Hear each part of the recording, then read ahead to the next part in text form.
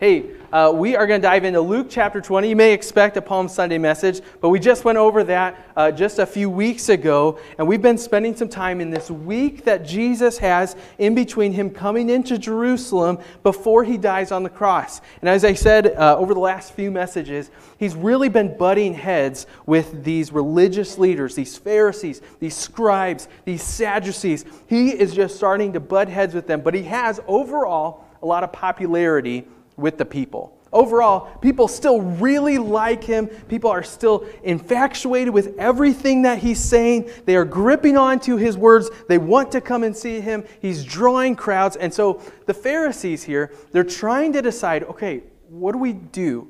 What do we do with this guy? Because he really threatens our power. He really threatens our influence over the people. What are we going to do with this Jesus guy? And so here they are, and they are going to try to stump Jesus, to manipulate him, to trick him with all these questions. Let's read here, Luke chapter 20. It starts in verse 19. If you will, follow along with me. The words are going to be behind me. Also, you can find it in the YouVersion Bible app too. You can click on the More tab, and then Events, and then you can follow along with us there. Luke chapter 20, this is what it says. The scribes and the chief priests sought to lay hands on him at that very hour, for they perceived that he had told this parable against them. But they feared the people. So they watched him and sent spies who pretended to be sincere that they might catch him in something he said, so as to deliver him up to the authority and jurisdiction of the governor. So they asked him a question. Teacher, we know that you speak and teach rightly and show no partiality, but truly teach the way of God. Is it lawful for us to give tribute to Caesar or not? But he perceived their craftiness and said to them, Show me a denarius. Whose likeness and inscription does it have? And they said, Caesar's. He said to them, Then render to Caesar's the things that are Caesar's, and to God the things that are God. And they were not able in the presence of the people to catch him in what he said. But marveling at his answer, they became silent. There came to him some Sadducees, those who deny that there is a resurrection. And they asked him a question, saying, Teacher, Moses wrote for us that if a man's brother dies, having a wife but no children, the man must take the widow and raise up offspring for his brother. Now, there were 7 brothers. First took a wife and died without children. And the second and the third took her, and likewise all 7 left no children and died. After the woman also died. In the resurrection, therefore, whose wife will the woman be? For the 7 had her as a wife. And Jesus said to him, The sons of this age marrying are given into marriage, but those who are considered worthy to obtain that age and to the resurrection from the dead neither marry nor are given into marriage. For they cannot die anymore, because they are equal to angels and are sons of God, being sons of the resurrection.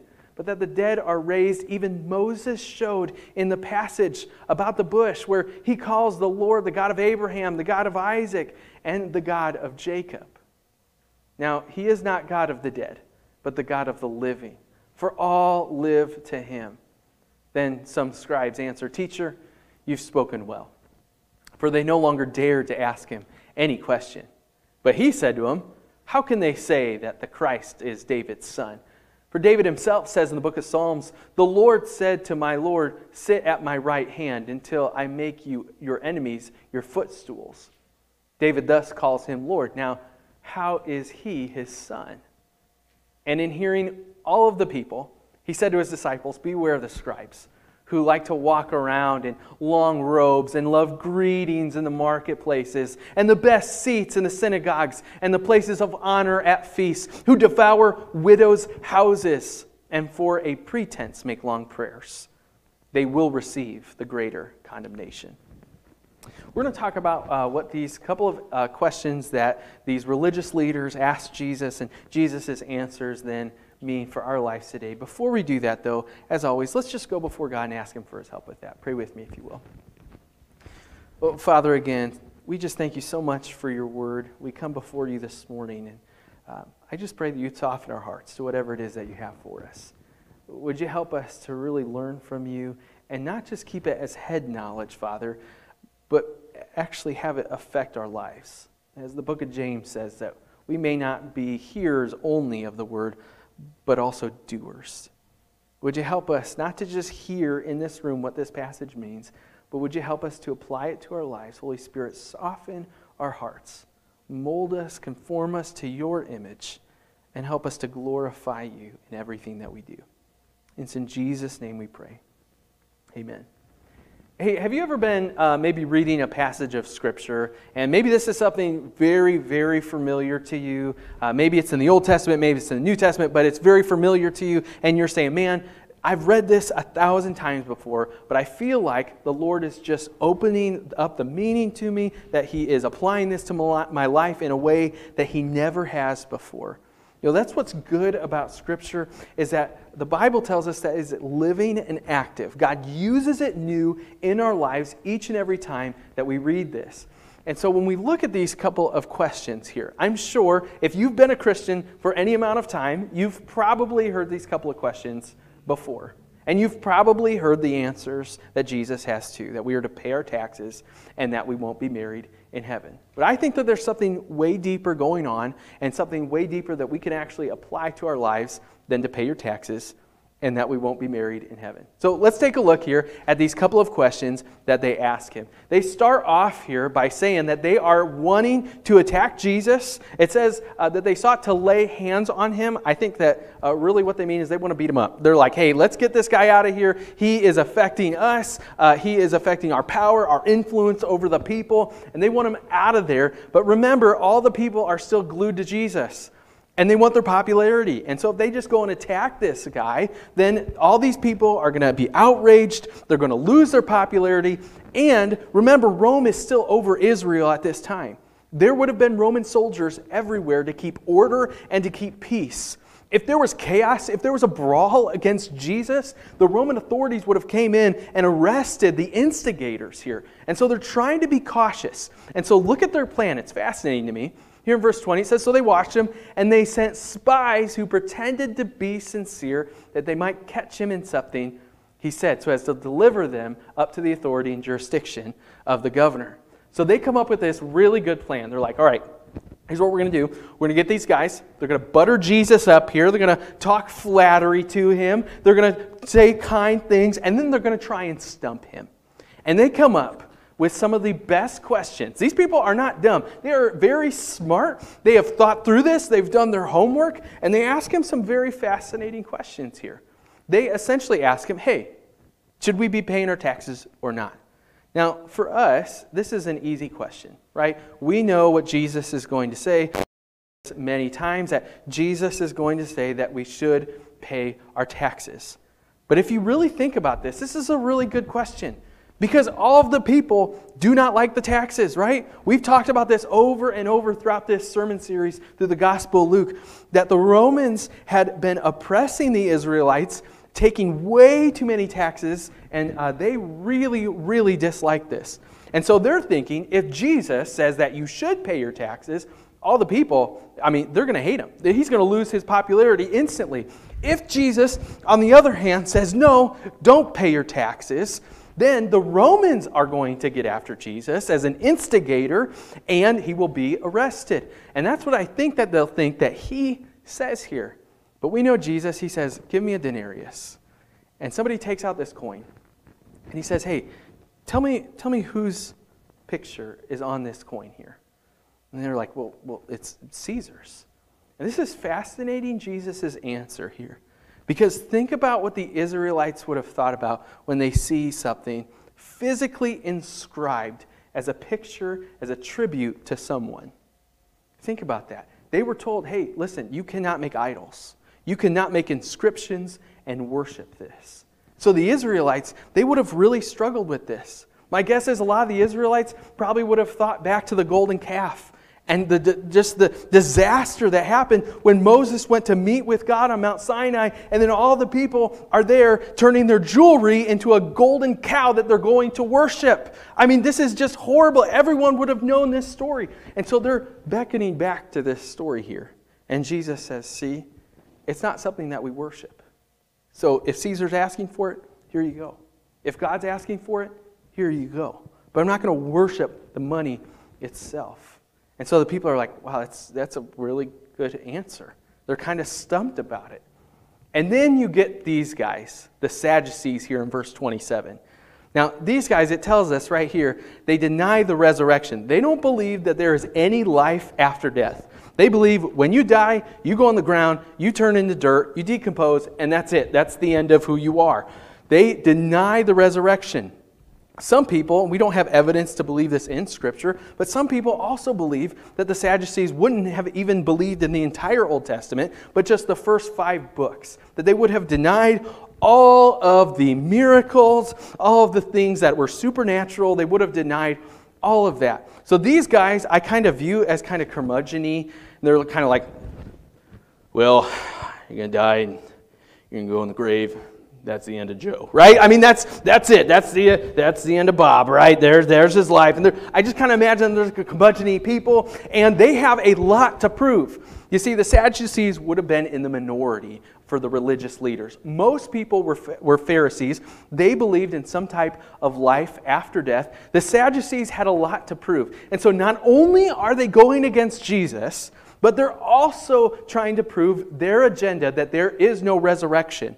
And so if you think of this scenario that they bring up, the scenario of a woman whose husband dies and then her brother marries her, and go on and on and on, all 7 brothers. It's a fascinating scenario. Think about it. If you go all the way back to Deuteronomy chapter 25, I'm sure you all have it memorized. Deuteronomy chapter 25, it talks about levirate marriage. No, you don't have it. Okay, that's okay. I'll explain it to you real quick. It's called levirate marriage. This is an obscure Old Testament law. You see, what would happen is if there was a male who married and then he passed away, his brother, if they did not have kids, was supposed to marry his widow. It's kind of strange to us today, but that was the system that was set up to carry on the bloodlines of Israel. And so when these guys are saying this, they would have held Deuteronomy 25 near and dear to their hearts. And so they're saying, hey, listen, if that's the case, if that's what really people are supposed to be doing, it doesn't make any sense. Because think about it. Who are they going to be married to in heaven? It doesn't make any sense what they're doing. And so either they're saying Jesus has to disprove his own word in Deuteronomy 25, or he's saying there's going to be polygamy in heaven, right? And so it just doesn't make sense. They think that they've got Jesus cornered. They're like, oh yeah, this is it. There's no way he's going to be answering this. I'm sure that they would have stayed up late at night and they're like, oh yeah, you know what if we ask, no, levirate marriage. Dude, levirate marriage. Yes, ask Jesus that. There's no way. This is a gold mine of a question. And then Jesus, he just answers it so easily. He says, hey, listen, guys, when you're in heaven, you're not going to be married. I mean, yeah, you're married here on earth, but hey, listen, after that, when you go to heaven, you're no longer this finite person who has a deadline, right? At some point, each and every one of us will die. When you're in heaven, things aren't like that. And so if you're not going to die, there's no need for procreation. If there's no need for procreation, there's no marriage, right? And so Jesus is saying, hey, listen, you got the resurrection all wrong. You have a fundamental misunderstanding of what this is going to look like. So let's talk about the obvious first. The obvious of these application points, of these questions that he has is, number one, we are obligated to pay our taxes. Romans chapter 13 tells us this as well. It says, let every person be subject to the governing authorities, for there is no authority except from God, and those that exist have been instituted by God. Therefore, whoever resists the authorities resists what God has appointed, and those who resist will incur judgment, for the rules are not terror to good conduct, but to bad. Would you have no fear of the one who is in authority? Then you do what is good, and you will receive his approval. For he's God's servant, and for your good.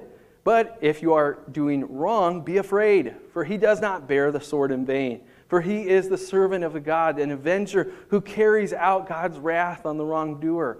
Therefore, one must be in subjection, not only to avoid God's wrath, but also for the sake of consciousness.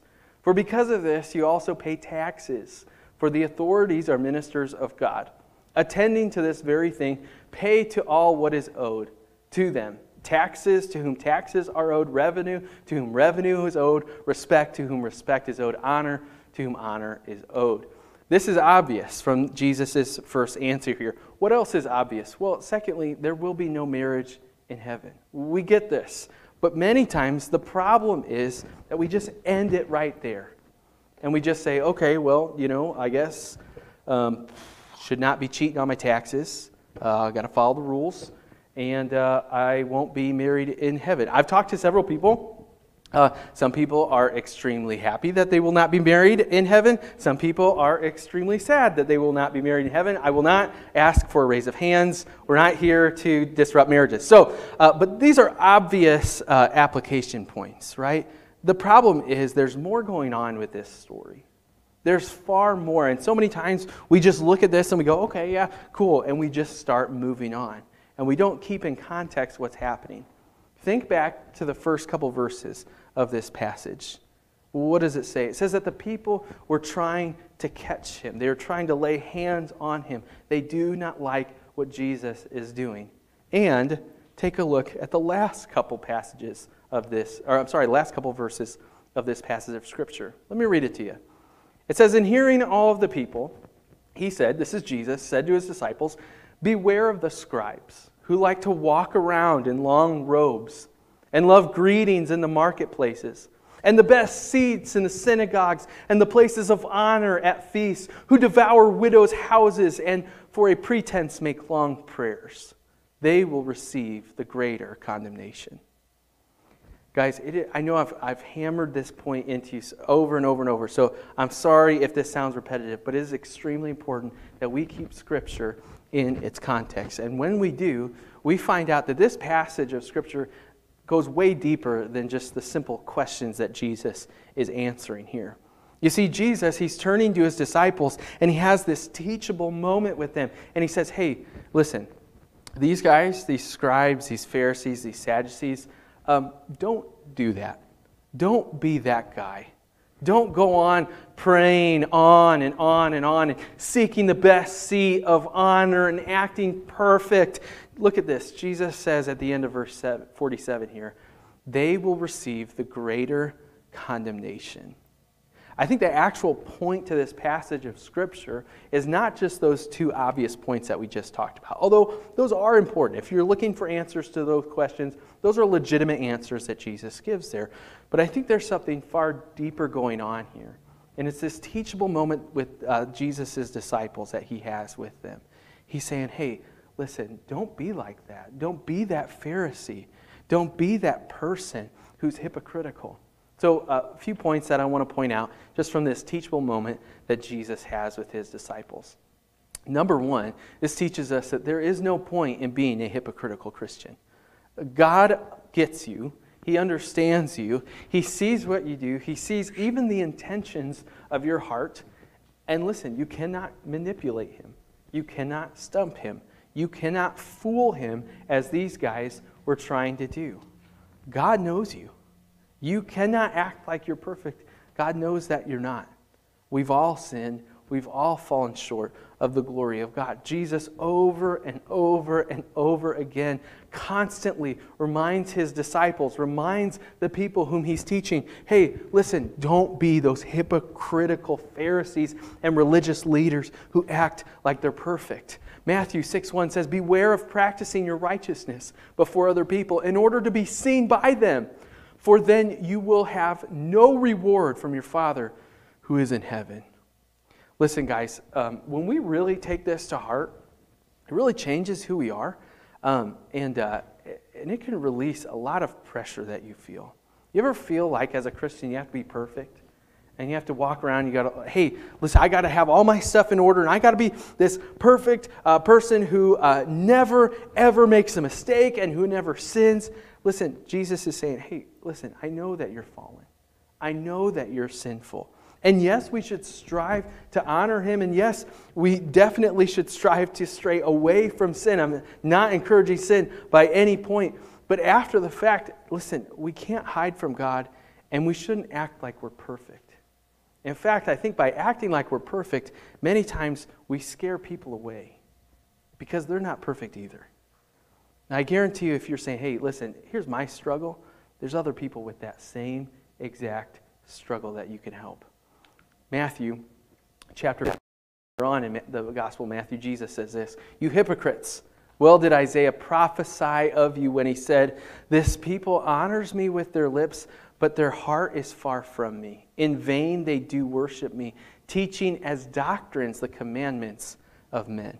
This is another aspect of being a hypocritical Christian that we have to be on guard against, which is adding rules to God's Word. We talk about adding or taking away from God's Word, and obviously we don't want to do that. We also don't want to add to God's Word. Either way, it's editing what He has already said. And so he's saying here, Jesus, he's saying, hey, listen, don't you start adding commandments on top of what I've already said. What I've said is already perfect. Don't edit it. The book of James also talks a little bit about this. It says, "But be doers of the word." We talked about this verse just a little bit ago. "Be doers of the word, and not hearers only, deceiving yourselves. For if anyone is a hearer of the word, he's not a doer. He's like a man who looks intently at his natural face in the mirror. For he looks at himself and goes away, and at once forgets what he was like. But the one who looks into the perfect law, the law of liberty, and preserves, being a hearer and forgets, but a doer who acts, he will be blessed in his doing." Guys, we got to not only hear God's word and internalize it in our brain, but also put it into action, into our life. There's no point in being this perfect person who walks around and says, "Oh, look at me, I'm perfect, I'm a perfect Christian." And listen, Jesus is saying, you don't need to go down that road. We have each other. We all know that we're fallen, and we can share that with each other. Let's move on. What else do we learn from this teachable moment that Jesus has with his disciples? Well, not only is there no point in being a hypocritical Christian, but think about the things that Jesus has to answer with these people. They're trying to get around Jesus' laws. The second thing I think that we can learn is that there's no way around any of God's statutes. There's no intellectual exercises that we can do to say, you know what, I know this is what God says, but I just don't like it, and so I'm going to just kind of pretend maybe I didn't read it, or maybe I can just say, you know what, man, I'm going to work my way around that. Listen, the Pharisees tried to do this all the time. They tried to add what they wanted to add to God's word, and they tried to take away what they wanted to take away from God's word. The Pharisees wanted to add, the Sadducees wanted to take away, and what God is saying is he's saying, hey, no, this is my perfect word. It's authoritative over your life. Don't add to it. Don't take away from it. It's perfect as it is. Romans 7:12 says, "So the law is holy, and the commandment is holy, and righteous, and good." 1 John 5:3 says, "For this is the love of God, that we keep His commandments, and His commandments are not burdensome." Have you ever kind of thought about the things that we have to do as Christians and thought, oh man, I have to do all this, I have to go to church, and I have to tithe my money, and I guess I got to read my Bible too, and I can't do this, and I can't do that. And listen, that is an attitude that is sometimes very easy to have. And yet in Scripture, what it says is that, no, these commandments are not burdensome. These commandments are the best way to live our life. The Psalm 1:1-2 says, "Blessed is the man who walks not in the counsel of the wicked, nor stands in the way of sinners, nor sits in the seat of scoffers. But his delight is in the law of the Lord, and on his law he meditates day and night." May we have the attitude of Psalm 119, which says, "Teach me, O Lord, the way of your statutes, and I will keep them to the end. Give me understanding that I may keep your law and observe it with my whole heart. Lead me in the path of your commandments." Look at this. "For I delight in it."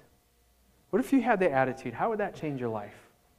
If you looked at this less as a burden list of laws and you said, no, God, your word is my delight. And I love to live my life in a way that conforms to you, God. Would you conform me to look less like me and more like you, to make me into your image?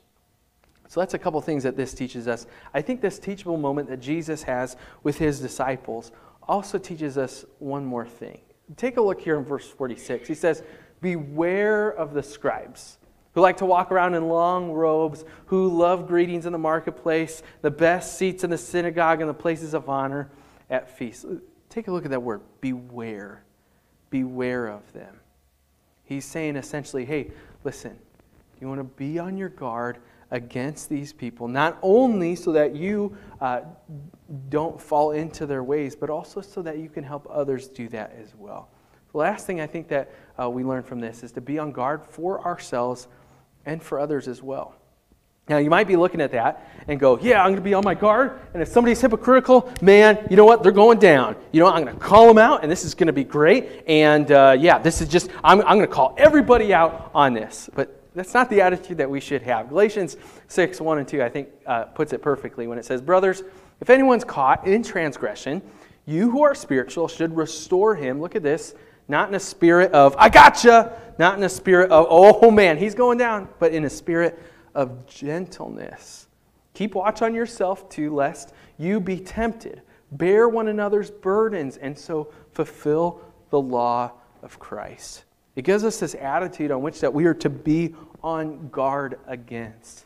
That not with a spirit of, gotcha, but in a spirit of gentleness. In a spirit of, hey, can I help you come back to the Lord here? I want to help you to live your life in a way that's glorifying to God in all that you do.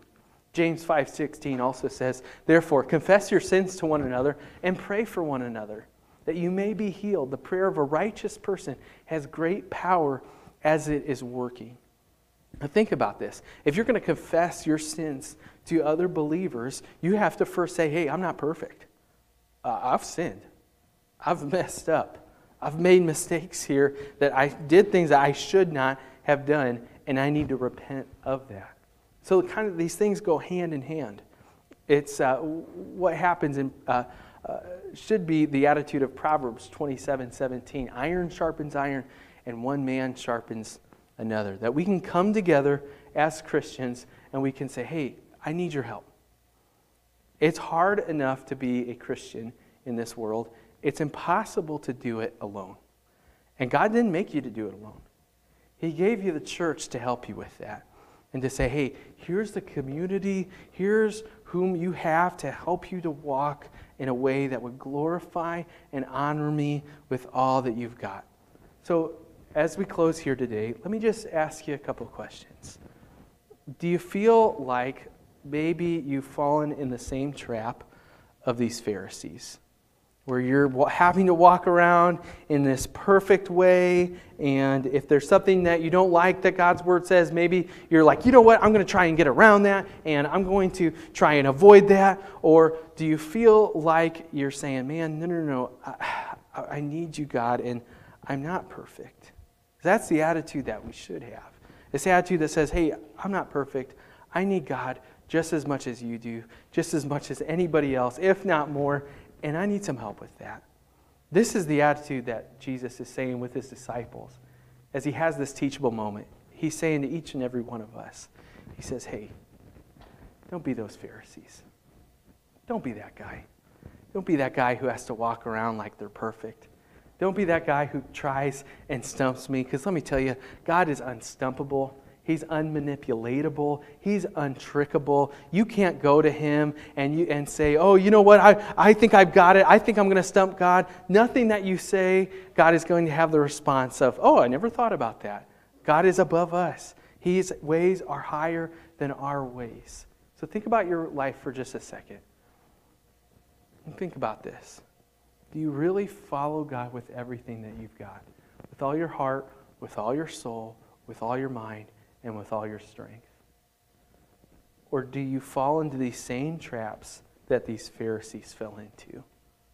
Where they're walking around and they're saying, I want my own status, my own popularity, my own influence over people more than I want God's way for my life.